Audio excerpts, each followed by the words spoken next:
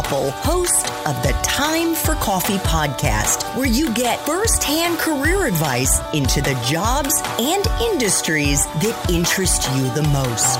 And before we start today's show, I have a quick favor to ask you. If you haven't already, I'd be incredibly grateful if you'd give us a rating and a review on iTunes. And if you're like me, you need to do it now because you'll forget later and because it's the best way to help others who may be in search of career advice to find this free resource. So press pause if you haven't done it and do it right now. I'll wait. Thanks so much and enjoy today's show. Hey there, Java Junkies. Welcome to another K-Cup mini episode of Time for Coffee. By the way, K-Cups come in 3 sizes, single, double, and triple shots, or roughly 1 minute, 5 minutes, or 10 minutes in length. So if you don't have time to throw back an entire caffeinated career conversation, these K-Cup mini episodes of T4C can give you a quick caffeinated fix, whether you're on the go or you only have a few minutes to binge. So grab your mug and take a chug, because it's time for a caffeinated career triple shot K-Cup with my guest, Aneesh Raman. So let's flash back to when you were in college, Aneesh. You went to Harvard, where you majored in government. You have already somewhat foreshadowed the fact that from the time you were in middle school, you knew you wanted to be a journalist. But did you know exactly what you wanted to do when you graduated in 2001? Ever since I knew I wanted to be a journalist, I knew I wanted to be a White House reporter.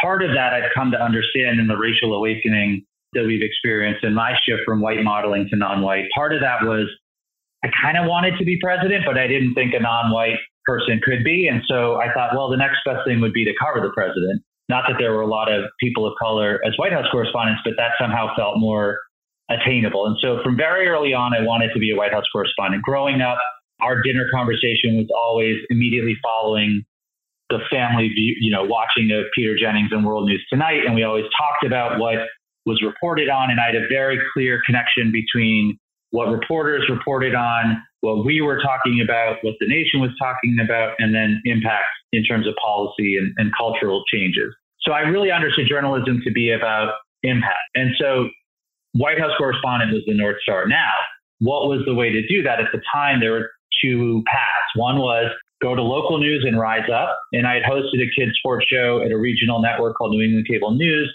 But I knew that I didn't want to do the local news up because I knew that for a long time I'd be covering news that I didn't necessarily feel like was that systemic societal impact level. And the other way was to go cover international news and work your way back. And so after college, I was really focused on the international path back to DC into the White House correspondent job. And so that's when, while I was doing the Fulbright in India, I started talking to the BBC, CNN, other bureaus there, to see if I could start my career there. While I was doing the Fulbright, 9/11 happened. And so it became clear that news organizations were staffing up for a prolonged period of coverage out of the Middle East. And so that's when I ended up at CNN in Atlanta, worked overnight as a freelance assignment editor. It was just whatever job to get in, over-delivered on every task I was given to be able to stand out. And then after a bit, I think a year and a half, I recognized, okay, now I have to kind of pull the trigger on becoming an on-air reporter, because otherwise, if you're not deliberate about that, it doesn't just happen. And so I went to my bosses and said, look, this is what I want to do, and I'm ready to do it. And because of the credibility I had built, they said, okay, well, we've got this posting. You'll remember Tom Mintier was the Bangkok correspondent for CNN. Sure. He was retiring, job posting opening. Do you want it? And I was like, yes. It's an international reporting job. It means I'll be covering like real issues across Southeast Asia. I might not be on TV all the time in the US because we only care about that region every so often, but I'll learn how to do this. I'll like earn some credibility and then come back as a White House correspondent when I'm ready. So I go to Bangkok, and it was the best learning ground for a young reporter because we were still staffed there like journalism of old. I had a producer, Nurnat, who was an amazing teacher, a cameraman, Kit, who was amazing, a sound guy, an office manager. It was almost like this school built just for me was waiting in Bangkok. And so I went there and started covering the news out of Bangkok. And then 10 months in, this big tsunami happened. This is December 2004-ish, December 26th. And that becomes the first really big global story that I'm part of. And so I still vividly remember that day in Bangkok, feeling the apartment building I was in swaying, not really realizing what it was, getting a call, 2 people are missing from a tidal wave in Bangkok. We think you need to go down there. Deciding we should go down there, realizing the airport's now closed. How are we going to get there? What's the first flight in? Getting all our gear. And then that was the beginning of a whole new chapter in my career, because then in the course of a month, I started appearing on every major CNN show. We, to our credit, or to CNN's credit, really focused on that story in the US, and were able to mobilize a lot of donations to a part of the world that otherwise is often looked over. And so then I had this big moment. And then the question becomes, what do you do next as a reporter? Because if you don't capitalize on that sort of currency of having a big story, people forget pretty quickly. So I knew after the tsunami, I needed to figure out a way to go somewhere else, because Bangkok wasn't a top story in normal times. And at that point, the war in Iraq had started to get to a point where it was clear the war wasn't going to end soon. And it was also clear that the big name reporters felt less compulsion to keep going, because the story just felt like it was perpetually about this like level of violence that didn't seem to abate. So that meant there was an opening for people who were young, who didn't have families, who were ready and willing to live in a war zone, to go live in a war zone. And so I vividly remember having that conversation with my bosses and saying, I'm ready to go to Baghdad. I'd love to go with CNN, but I'm going anyway, and I'll find someone to work with when I get there. And so they said, yes, let's go there. You become Baghdad correspondent. And so that was a whole nother chapter of my career. Now I was in a war zone covering a story that on any given day was the most violent story in the world. It was this issue of how to then, given the sort of constancy of violence, still break through to the public consciousness that something important was happening. It was also a struggle as a person, because you're in a war zone. Journalists are getting kidnapped. So when you would travel, you were in armored vehicles. It was really isolated as an experience. And so I did that. And after about a year and a half, I could tell that I was starting to go a little crazy, as one would expect when you live in a war zone and normalize to that. You get a huge amount of ADD. It took me, I think, a year or 2 years after Baghdad to actually sit through a movie for 2 hours, because you're so used to constant activity and stimulus. You see the world in black and white, because it really is an everyday story of life and death. And that means nothing matters. There are no rules to life. You just do what you're going to do. And I just understood that to be something that could have long-term implications on who I was as a person. And so then I remember calling my bosses and saying, I need out. And at that time, Iran was starting to become a big story. Ahmadinejad, who was president, was really becoming this face of nuclear defiance. And so he said, okay, you can have Iran as your beat, but we'll make you Middle East correspondent. You live in Cairo. You can cover the region. And so that I felt like was the job before the job. I'm going to do this job. I'm going to do it as best as I can. And it is going to set me up as best as possible to become a White House correspondent.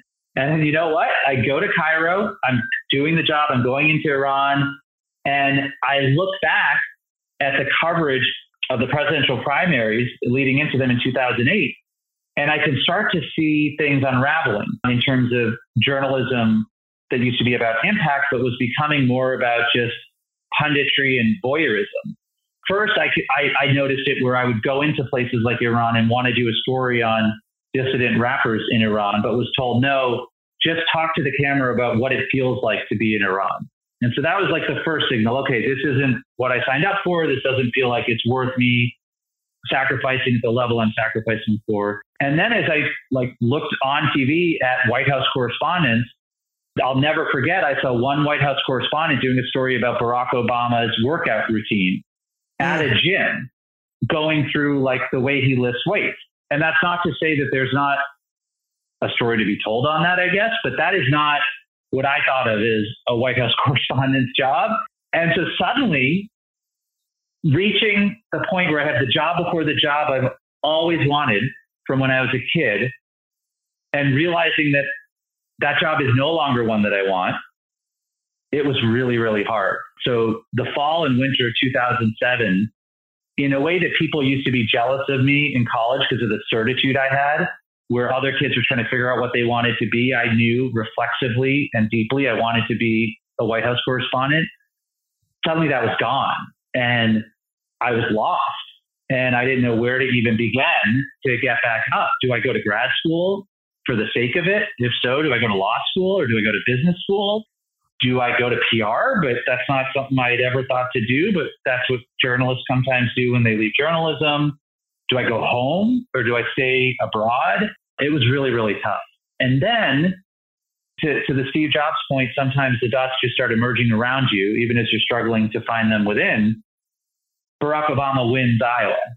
And suddenly this moment is unfolding back home, that going to that original point of why I conceded I could never be president, that concession started to feel incomplete. Maybe America was a country that could elect a black man as president.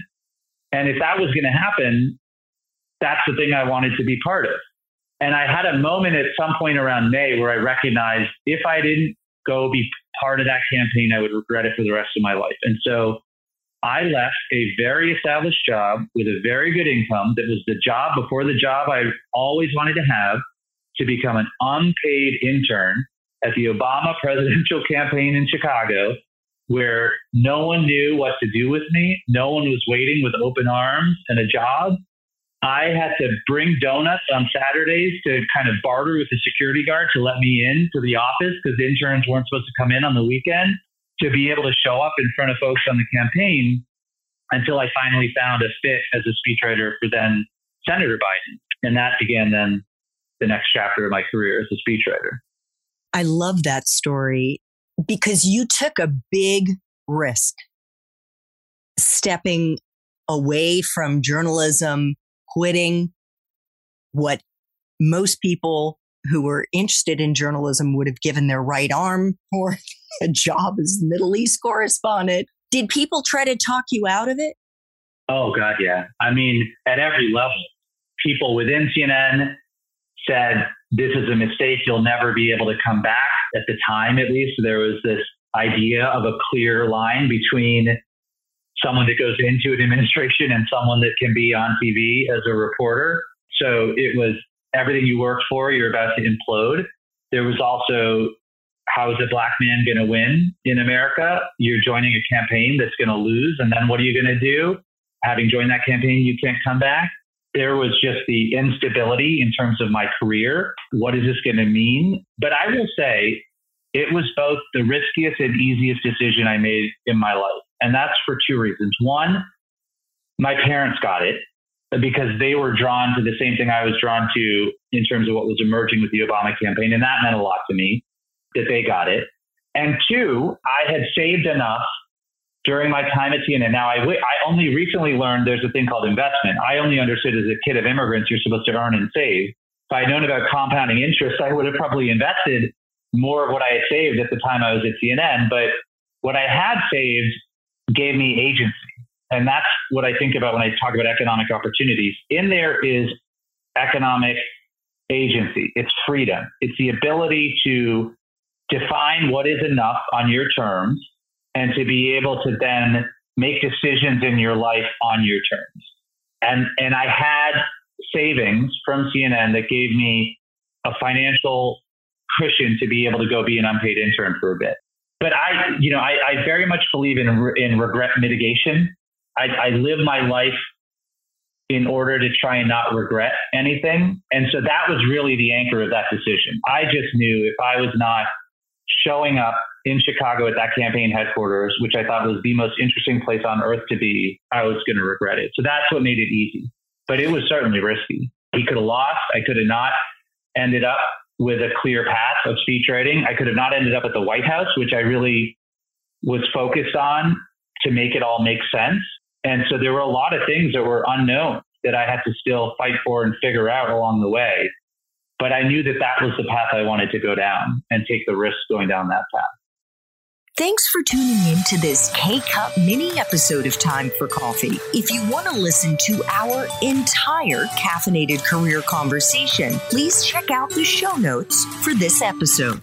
Thanks so much for listening to this latest episode of T4C. And if you're interested in learning more about my coaching services for confused college students and recent grads, feel free to check out the Time for Coffee website under the coaching tab at time4coffee.org or text me at 202-236-5712. That's 202-236-5712.